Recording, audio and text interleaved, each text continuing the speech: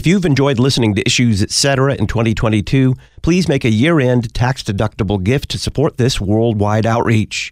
For a year-end donation of $250 or more, we'll send you our latest book, The Wittenberg Trail, Paths to Lutheranism, and a new recording of 22 hymns featuring the Lutheran Public Radio Choir.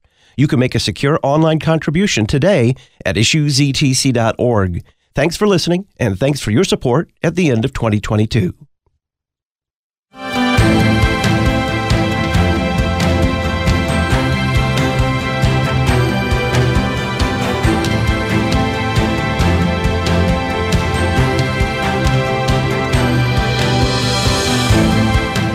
The Apostle Paul assures us that one day, at the name of Jesus, every knee will bow and every tongue will confess that Jesus is Lord to the glory of God the Father. Every knee, on earth, under earth, in heaven, all bowing at the name of Jesus. So it is a name, like we are told, that is above every other name. It's a name wherein we learn what he does for us. He saves. Greetings and welcome to Issues Etc. live on this New Year's Eve. I'm Todd Wilkin. Thanks for tuning us in. We'll begin today's show studying the hymn Jesus, Name of Wondrous Love, and then we'll continue our series Answering Arguments Against Christianity, talking with Craig Parton about the argument that first century people were primitive. Joining us to study the hymn Jesus, Name of Wondrous Love, Dr. Arthur Just, Professor of New Testament at Concordia Theological Seminary, Fort Wayne, Indiana, Associate Executive Director, Theological Education for the Office of International Missions of the Lutheran Church Missouri Synod, and author of the 2-volume Concordia Commentary on Luke and the book Heaven on Earth. Dr. Just, welcome back.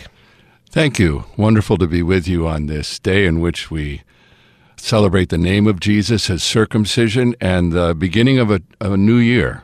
In that vein, is it appropriate that while the world and the culture around us is celebrating, or at least marking, the beginning of a new calendar year, that the church is celebrating the name of Jesus?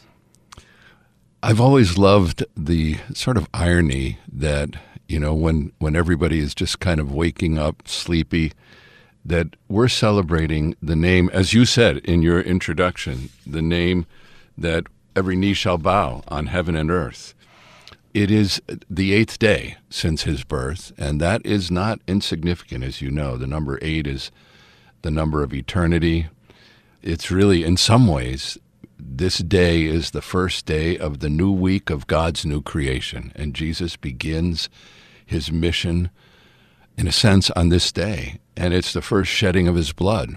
It is a foretaste of his resurrection, too, because when he rises from the dead, it's on the 8th day, as many early Christians said.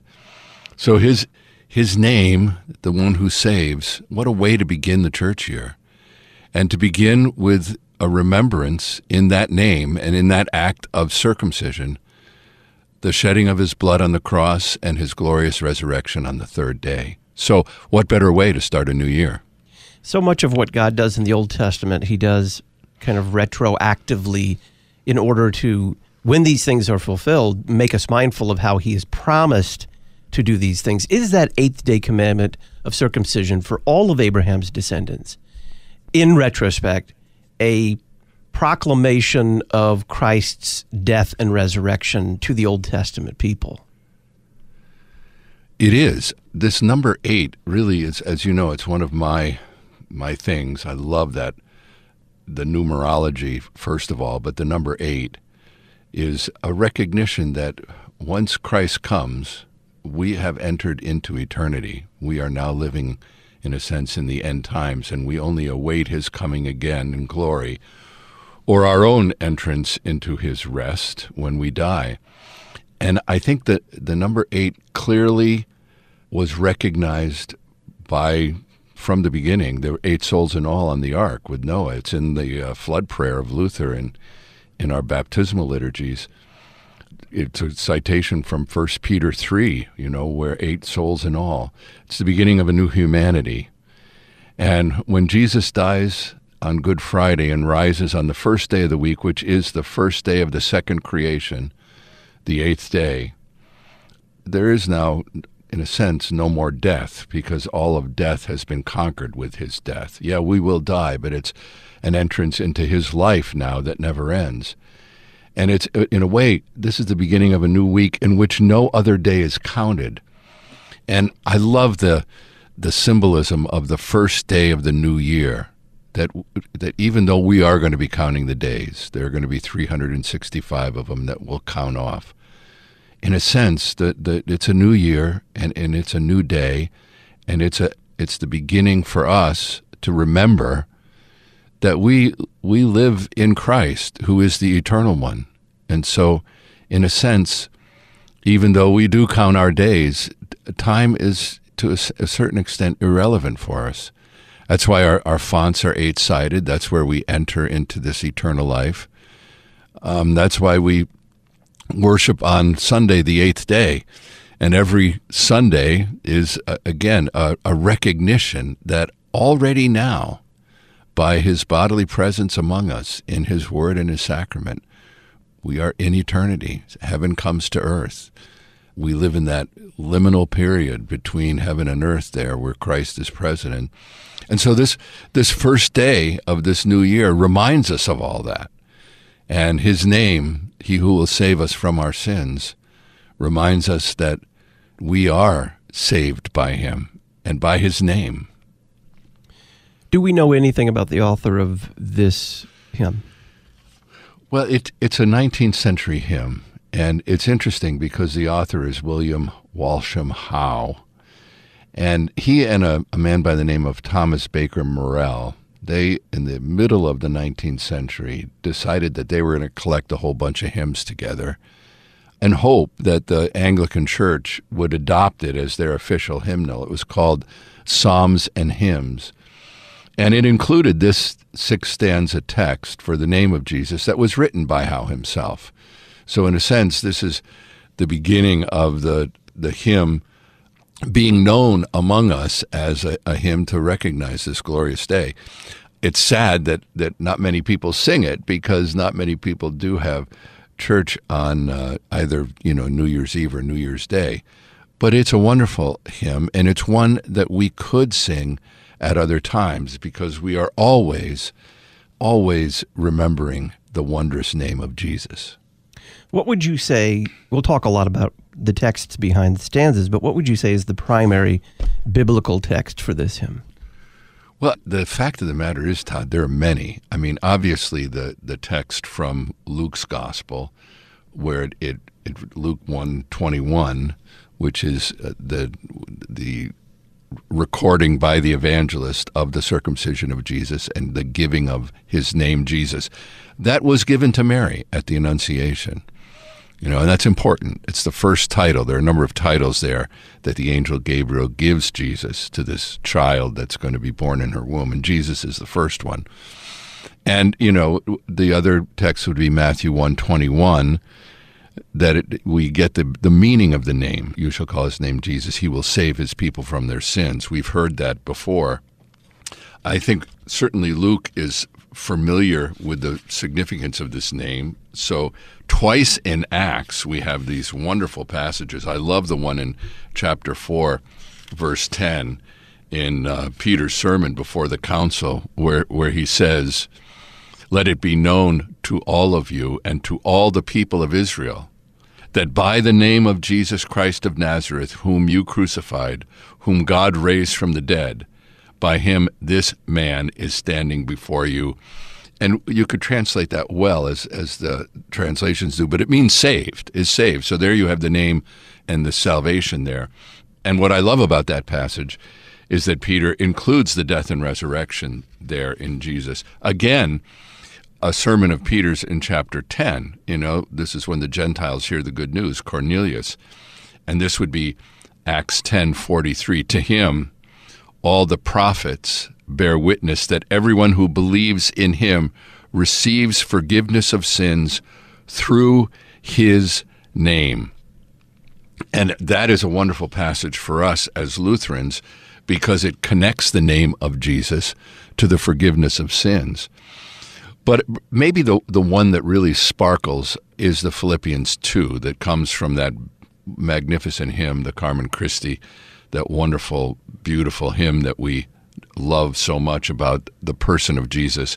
And you cited it at the very beginning, and I'll read those verses because they are definitely worth reading. Therefore, God has highly exalted him and bestowed on him the name that is above every name, so that at the name of Jesus every knee should bow in heaven and earth and under the earth, and every tongue confess that Jesus Christ is Lord, to the glory of God the Father. So when you take all those texts together, I mean, we have a rich, rich day in which we celebrate the name of Jesus who saves us from our sins. Let's hear the first stanza of Jesus' Name of Wondrous Love.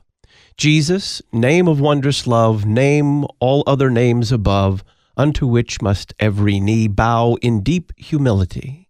Jesus, name of wondrous love, name all other names above, unto which must every knee bow in deep humility. Dr. Just, it summarizes so beautifully that longer apostolic version that you just read, where Paul this is for our comfort, that the name of Jesus will one day be exalted. Talk about that. Yes, and I mean, as we begin this hymn, I think we need to recognize that the first two words of every stanza, with the exception of 5, but it's 3 words. It's Jesus' name, and it's Jesus' exclamation name. And that, I just think that's brilliant by this author, because what he does is he recognizes how these two things are what we're about this day. And yeah, he summarizes Philippians 2 in a way that is remarkable in such a short period of verses. But I love how he ends, bow in deep humility. I mean, we do bow, and I think that is the kind of the marked meaning of what humility is. We bow because he is our Savior, and that on this day, we bow to the one who is shedding his blood for the first time for us. That we bow in humility because we recognize our Lord. And I think it's a foretaste of what will happen when he comes again in glory. It, again, being the first day of the new year, to look towards the end, that certainly puts us in mind of the fact that eternity is here and it is coming again, and we are waiting in expectation and in humility to bow before the coming King. I think should be self-evident, but it was pointed out once, this was years ago by a fellow pastor, that for Paul to say that this name is above every name is to declare the divinity, because only God can have a name that is above every name. So if the name of Jesus is above every name, then Jesus is God. It's exactly right. And I mean, just that it's capitalized. There is no other name, in a sense, that matters at the end of the day, even though our names matter. But I think it's important to recognize that the name bears the presence. And when God names Jesus, he is declaring that God is now present in the world. Emmanuel is here with us. It's not a coincidence that right after, in Matthew, he shall save his people from their sins, there is the citation from Isaiah 7, he shall be called Emmanuel, God with us. Where the name of God is, there is God's presence. And I think we speak about how his name is put upon us with the Trinitarian word that accompanies the water in our holy baptism. And we begin our services in the name of the Father, Son, and Holy Spirit. And in a very real sense, whenever we cross ourselves with the Trinitarian blessing, we are declaring that his name is above every name, and that name is on us. And that's why we bow in deep humility.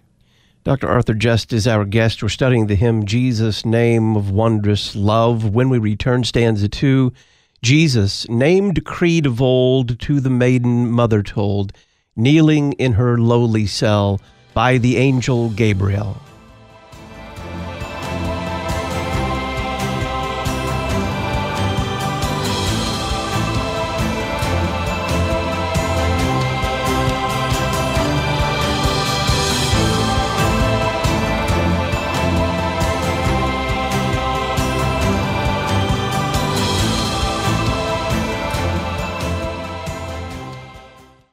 Several Issues Etc. regular guests are candidates for leadership positions in the Lutheran Church Missouri Synod. Every LCMS congregation has received nomination forms for the president and vice presidents of Synod.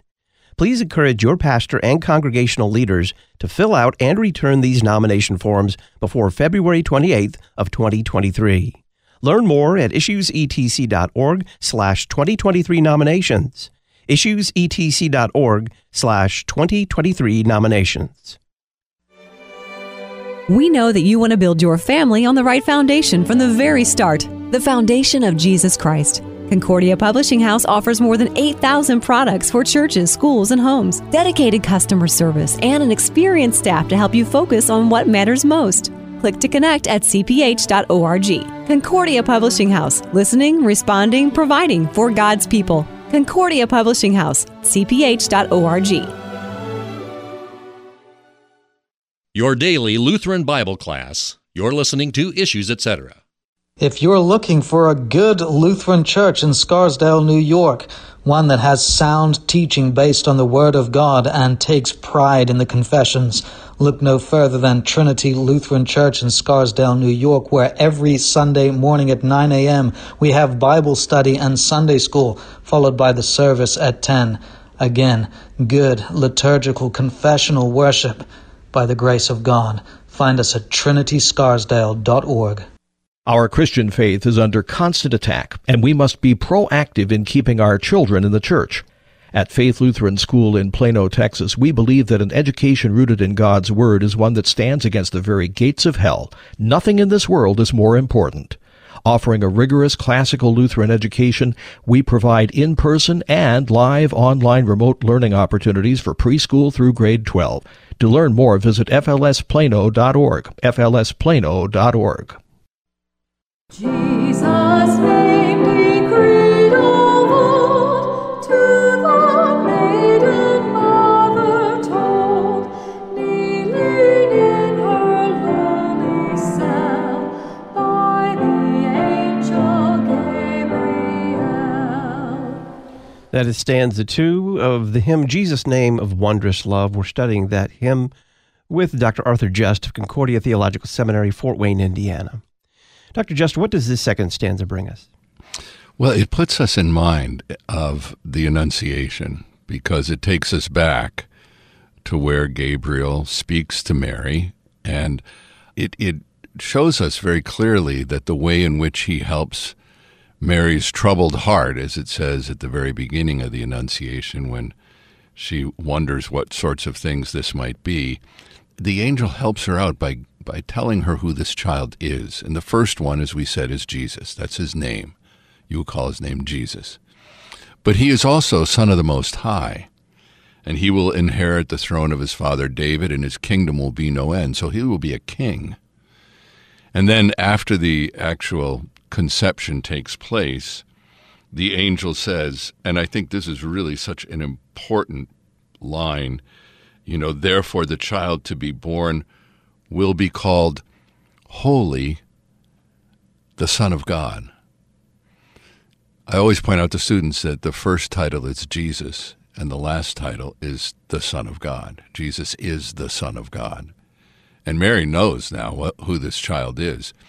But also the title Holy. I mean, the holy name of Jesus. Many pastors begin their sermons by saying, in the holy name of Jesus. His holy name is the name that, as I said earlier, is placed upon us. And when he comes into the world now, he comes as the Holy One of God. Even the demons know that. And Mary, in her lowly cell, this mild maiden Mary, she now bears in her womb the Holy One. Her womb now is the temple, the place of holiness. And even later on at the Visitation, the evangelist parallels Mary's travel to the hill country of Judea to be with Elizabeth before the birth of John the Baptist, parallels 2 Samuel 6 with the movement of the Ark of the Covenant. Mary now bears in her womb the Holy One, and his name is Jesus. And she knew right away, I think she knew what that name meant. Other people had been called Jesus, but now this is in fact the Savior. This is the Mighty One. This is the King. This is the Son of God. When it says decreed of old there, is it making reference to what you mentioned before, the Isaiah passage, where it's a different name, technically speaking, Emmanuel, but it dovetails with the giving of this name here to the Virgin Mary? Yeah, I think it does. I mean, it goes back to all those promises that a Messiah would come. And certainly Mary knew that the name Joshua, was the name for Jesus. Hebrews uses that name as the name for Jesus, and we in some ways translate it that way. It is a name that everybody knew the Messiah would have because it means Savior. And I think, again, just reflecting on this day, I think it's been hard. It's been hard couple years, and many of us have lost loved ones, and many of us feel like we are sort of drowning in the darkness of a culture that is incomprehensible to us. It's hard to figure things out, and we're worried about our health, our families, and it's dark outside, at least where I live, and we need rescue. We need a Savior, and to think about that name, and to think about the shedding of blood, and to think that, we already live in the 8th day, that no matter what happens to me, I'm already an eternal child of God, and that I have this Savior, Jesus. These are things that go back to the very beginning. This is as Luke says at the beginning of his gospel, in his prologue, that this is the fulfillment of all the things that had been spoken. The events now of Jesus' life are the end, the fulfillment of what was promised. And boy, what a thing to think about on this first day of a new year. Here is stanza 3. Jesus, name of priceless worth to the fallen sons of earth, for the promise that it gave, Jesus shall his people save. Jesus, name of priceless worth to the fallen of the earth, for the promise that it gave, Jesus shall his people save. Dr. Just, it is here where we see that this name holds a promise, that it itself is a promise of God. Talk about that. The name Jesus points beyond itself. And I think, Epiphany is the unveiling of this Jesus. I love this season so much. I'm serving as the acting dean of chapel here at Kramer Chapel, and it's such a delight during this season. I love the hymnody of this season. I love the coming forth of the light, the revelation. And the promises are sort of unexpected. I think people at the time of Jesus didn't expect what they ended up seeing with Jesus. We kind of heard that during this Advent season, that Jesus comes as a Messiah of mercy. But his promise is healing. His promise, and that's what salvation is. It's healing our wounds. It's healing our sins by forgiving them. It's restoring our body with the hope of the resurrection of all flesh when he comes again in glory. And I think more and more we are, I think, focused on our bodies. Again, during this coronavirus time, this pandemic, people have been more sensitive to how they feel. And I think the promise of somebody who comes to give us that healing salvation, who are fallen, that the fallen sons of the earth, more and more I'm convinced that the problem that we have in our culture is that we just don't recognize the significance of original sin, that we are infected with this virus, and people understand virus now, don't they? And that we are fallen beings. We cannot save ourselves. We need somebody whose name is of priceless worth, that is above every name, the name that gives what it promises, and that is salvation. And people didn't expect it to be on a cross. They didn't expect it to be so horrible and so shameful. They didn't expect so much blood. But they should have, because this Savior immediately at 8 days in his circumcision not only bleeds, but in a way, in his circumcision, all of humanity is circumcised in his flesh. And already now we see the atonement as the goal of this child's life. And that's what salvation means. That's the promise that is given. That's the promise we hold on to. Dr. Arthur Just is our guest. He's professor of New Testament at Concordia Theological Seminary, Fort Wayne, Indiana. You can learn more about studying for the vocations of pastor or deaconess at ctsfw.edu or by calling 1-800-481-2155, forming servants in Jesus Christ who teach the faithful, reach the lost, and care for all. Concordia Theological Seminary, Fort Wayne, Indiana. When we return, Jesus, name of mercy mild, given to the Holy Child, when the cup of human woe first he tasted here below.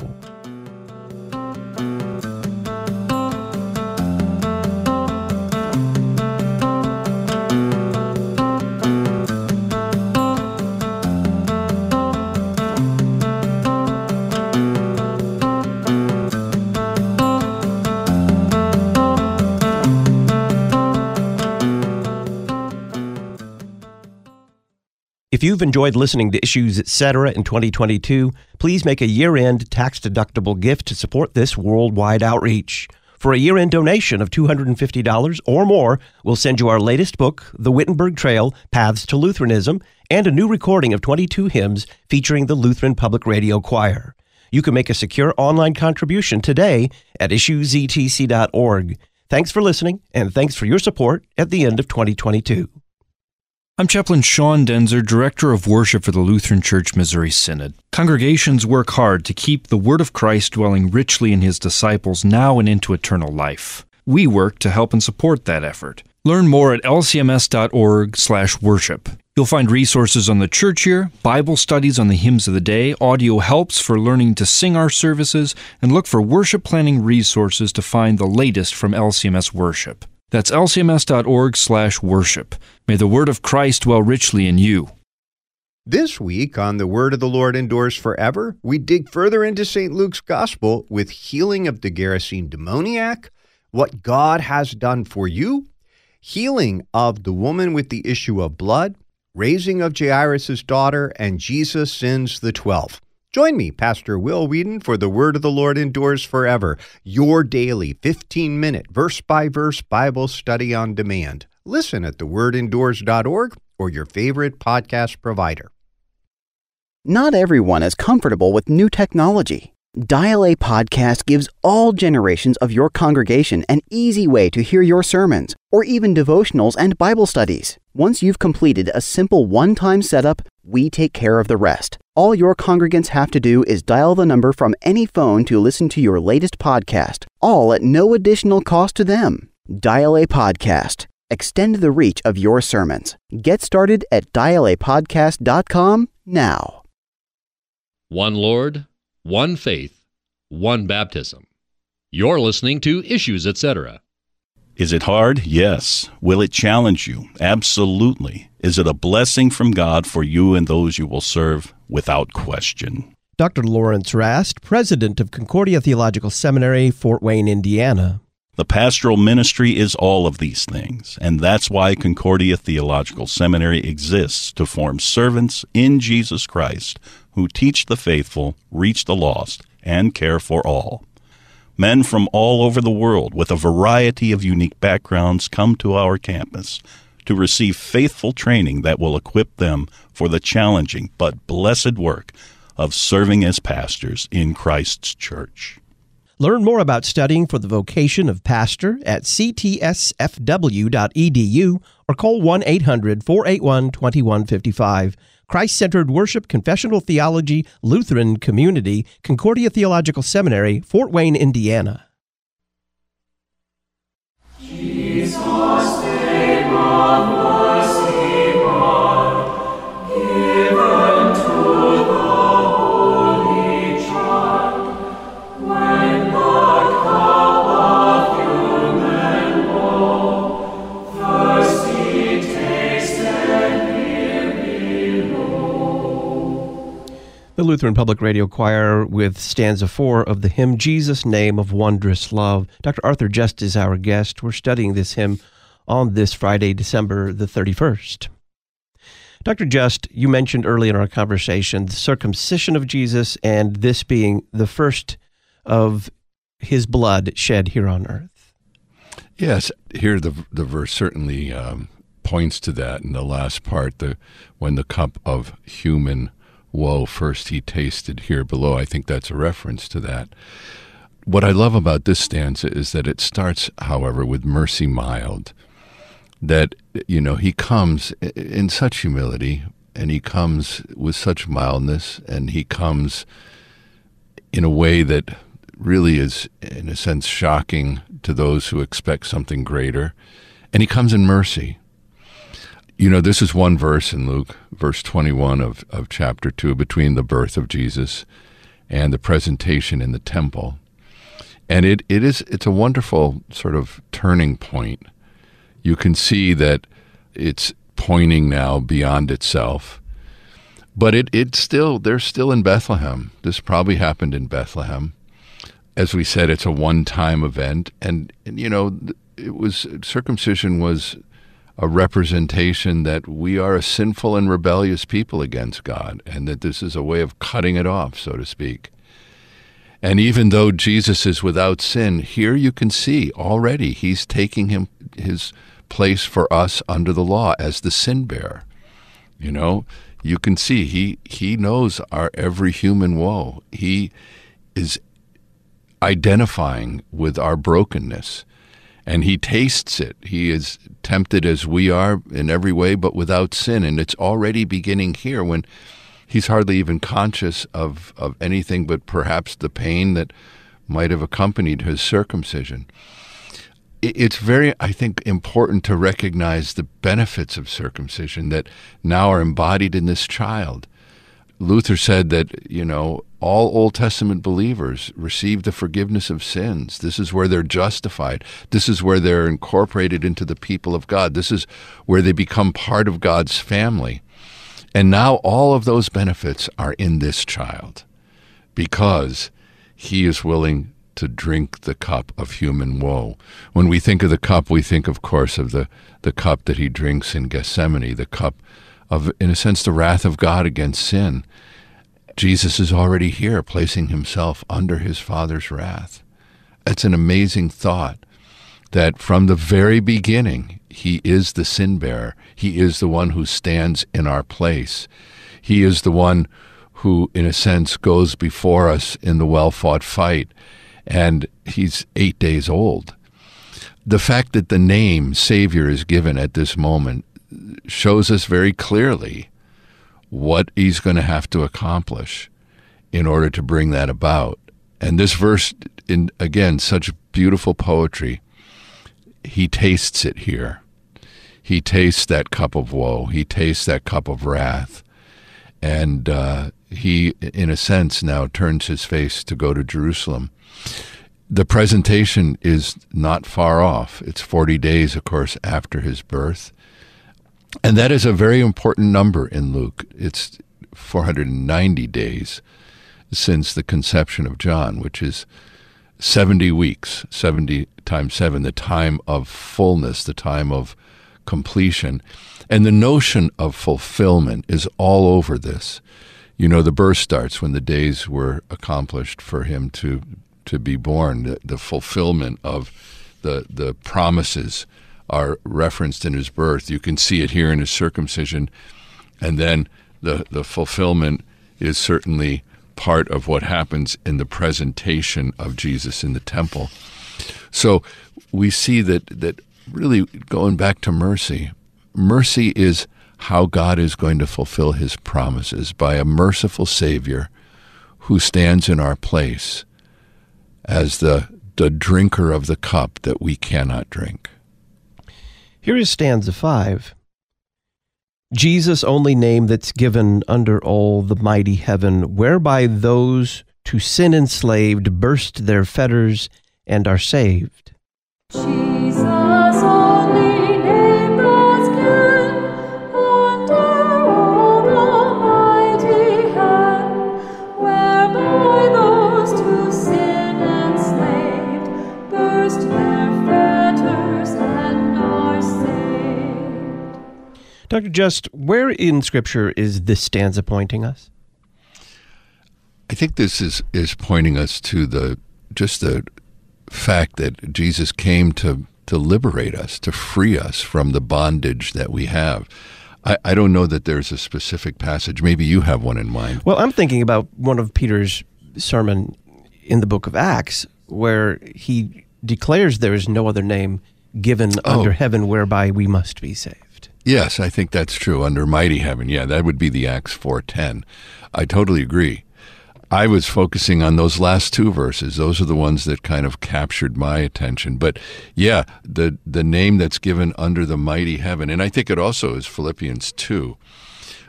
What I love here about the language that he uses, the breaking their fetters and are saved, in a way that's a reference to what happens to us in forgiveness. I mean, when we're forgiven, we are, in a sense, released. We're set free. And Jesus came to break the bondage that we experience from, the assault of the demons, from even sickness, but certainly sin and its guilt and shame that really kind of puts us in chains. And I think it also looks forward to the breaking of the fetters of death. It's really remarkable that when Jesus begins his ministry in Luke, and since this is a text from Luke, the circumcision of Jesus and his name, he begins with a sermon in which it says they're going to set the captives free. He's going to release those who are oppressed. And I think that this is what the name gives. When you have that name upon you, you are forgiven, you are free, you are liberated. And that's one of the greatest things that you could possibly have. So why is it important to return to those first two lines, that when we say that Jesus is the Savior, that we are saying, and this is quite unpopular in the world today, that he is the only Savior there is? Well, there's no one else who is both Son of Man and Son of God, the person of Jesus in his divine and human natures. There's only one Messiah, one Christ. There's only one who came to show us what it means to be truly and fully human, because he is without sin. And there's only that person who has that name, Jesus, who can be the Christ, who can do the work of salvation. And I think you're absolutely right that name under heaven by which we can be saved is the great name that we celebrate on this day. And again, what a way to look out over the next 365 days, knowing that we bear the name of the one who is the greatest name under heaven and earth. So I think that you're absolutely right. We need to reflect mightily upon that name that is given. We're studying the hymn, Jesus' Name of Wondrous Love. Dr. Arthur Just is our guest. He's author of the 2-volume Concordia commentary on Luke and the book Heaven on Earth. These resources are published by Concordia Publishing House. Their phone number, 1-800-325-3040, or browse before you buy on the Talk On Demand archives page at issuesetc.org. When we get back, stanza 6, Jesus, name of wondrous love, human name of God above, pleading only this, we flee helpless, O our God, to thee.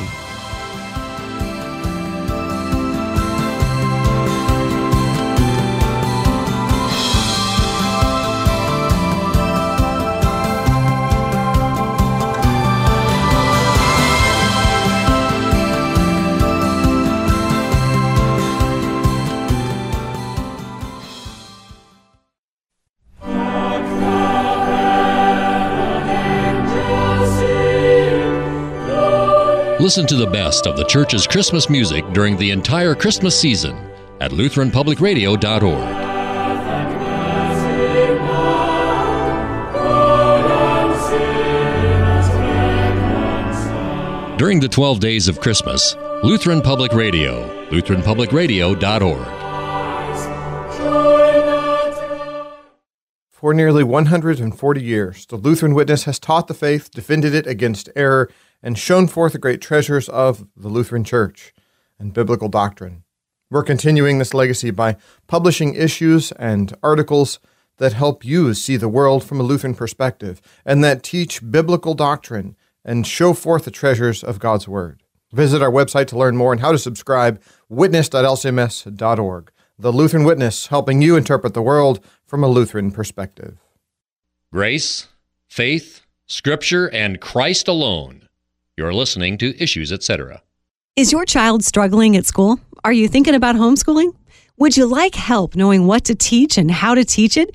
The Simply Classical curriculum from Memoria Press provides an enriching, step-by-step classical Christian education for students who have autism, learning or behavioral difficulties, ADHD, and more. You'll find everything you need, including daily lesson plans to guide your way. Learn more at simplyclassical.com. Use LPR23 to save on your order. simplyclassical.com. Did you know that Luther Academy has been providing continuing education for confessional Lutheran pastors and laypeople worldwide for more than 20 years? Luther Academy publishes Logia, the Confessional Lutheran Dogmatics series, and Luther Digest. Find out more about Luther Academy and sign up to receive their free email newsletter at lutheracademy.com. lutheracademy.com, and like them on Facebook, facebook.com/Luther Academy.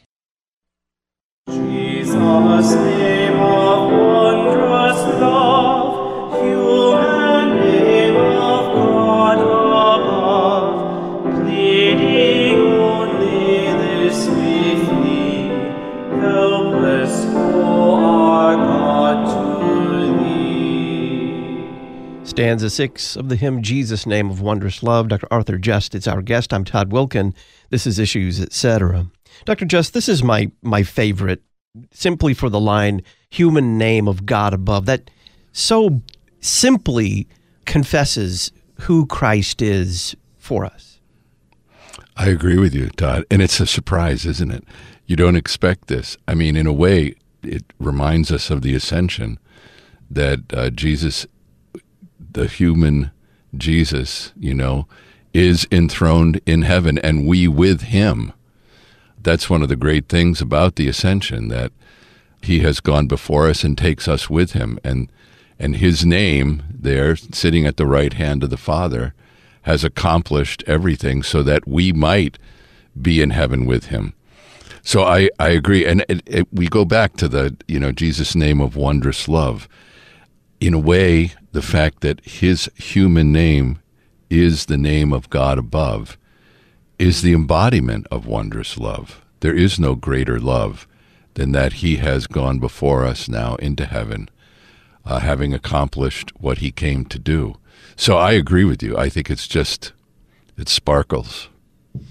So I also like this, pleading only this, we flee, helpless, O our God, to thee. Pleading only the name of Jesus. Talk about that.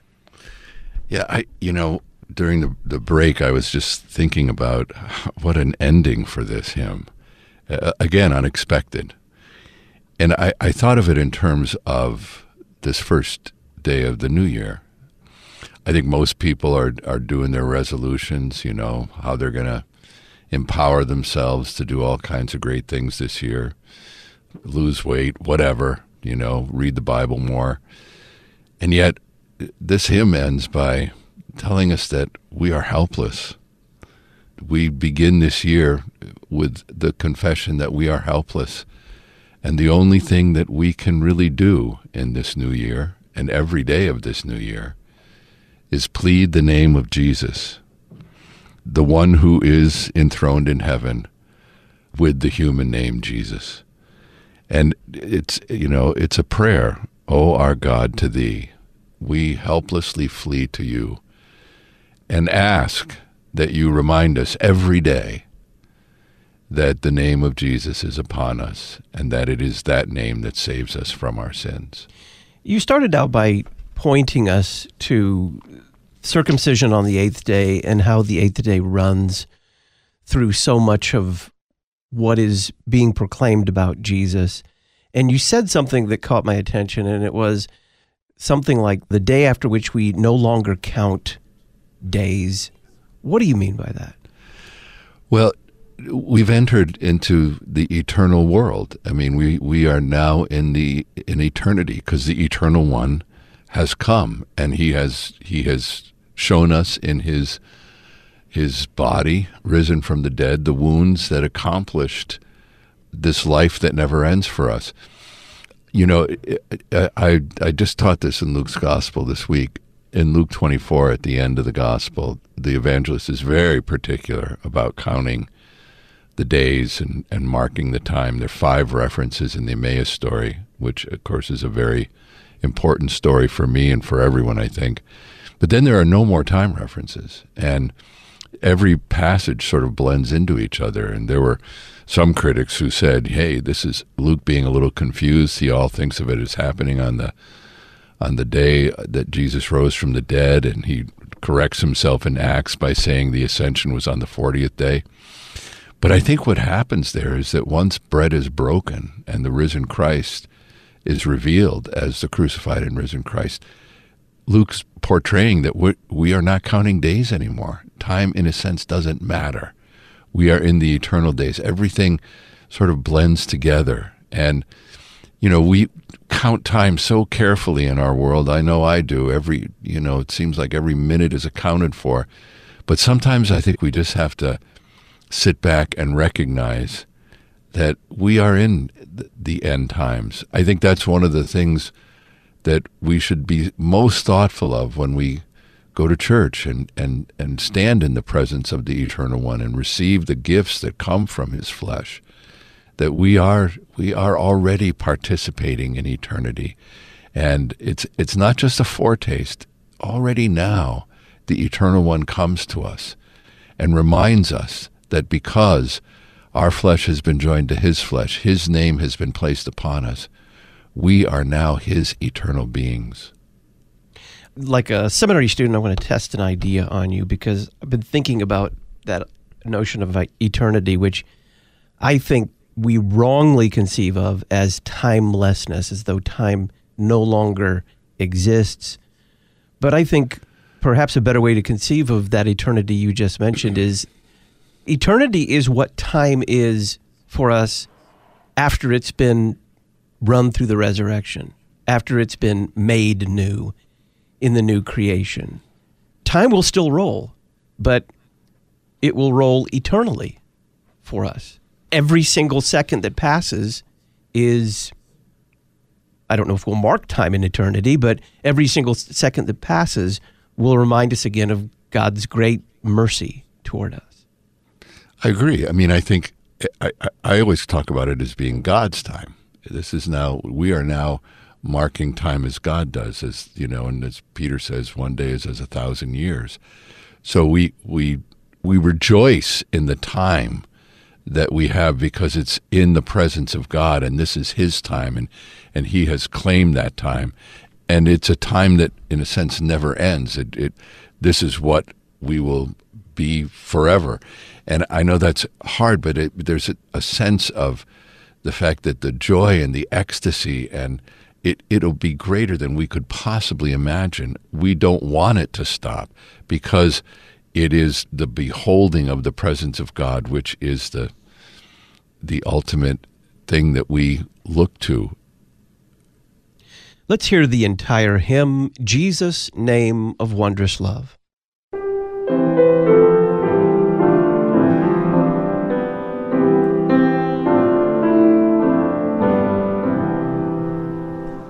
Jesus, name of wondrous love, name all other names above, unto which must every knee bow in deep humility.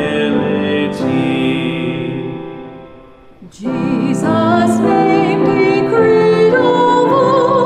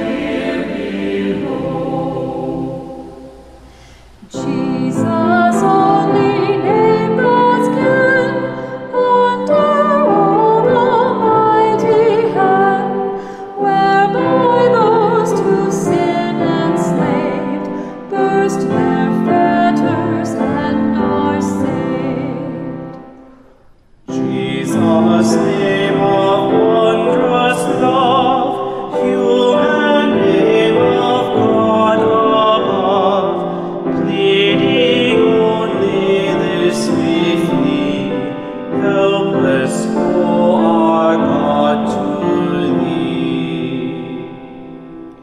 Dr. Just, what are your final thoughts on this great hymn?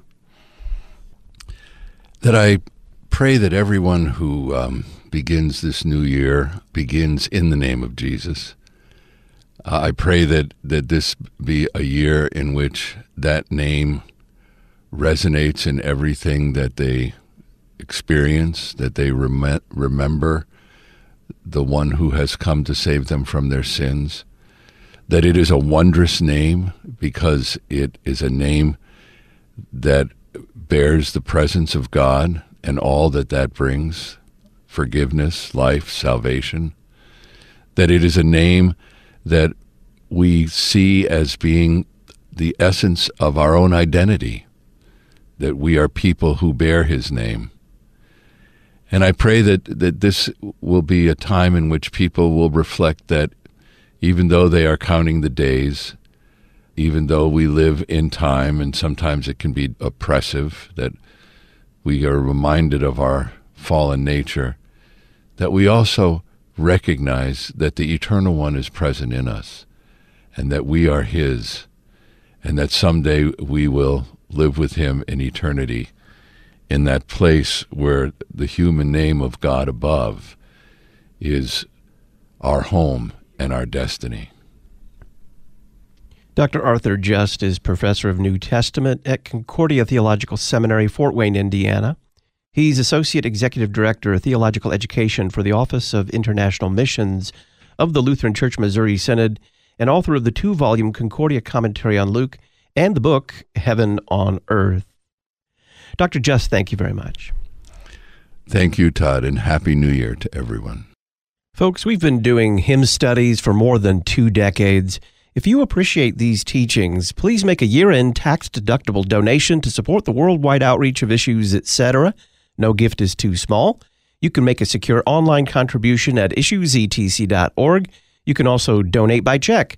Make your check payable to Issues, etc. and send it to Box 83, Collinsville, Illinois, 62234. Thanks for listening, and thanks for helping us reach more listeners in 2022. After the break, we'll have Lutheran apologist Craig Parton respond to the argument against Christianity. First-century people were primitive. I'm Todd Wilken. Stay with us. Listen weekday afternoons to Pastor Todd Wilken and guests on Issues, etc. Issues, etc. is a listener-supported program. Your financial support is vital for the continuation and expansion of this worldwide outreach. Our mailing address, Issues, etc., P.O. Box 83, Collinsville, Illinois, 62234. Box 83, Collinsville, Illinois, 62234. You can also donate at our website, issuesetc.org. Issues, etc. is a production of LPR, Lutheran Public Radio.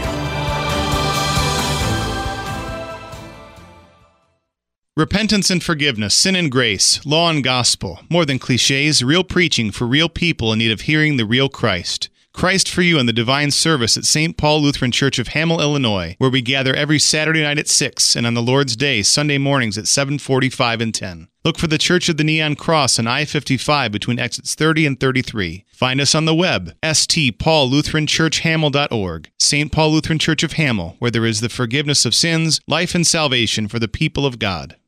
Do you long for a church that celebrates the divine service with reverence and joy, but without the unbiblical baggage imposed by a supposedly infallible hierarchy? Do you long for a church that confesses a divinely instituted office of the holy ministry for the giving of the Lord's gifts to his people, and yet values and lifts high the priesthood of all believers? Welcome to the Lutheran Church. We're what you've been looking for.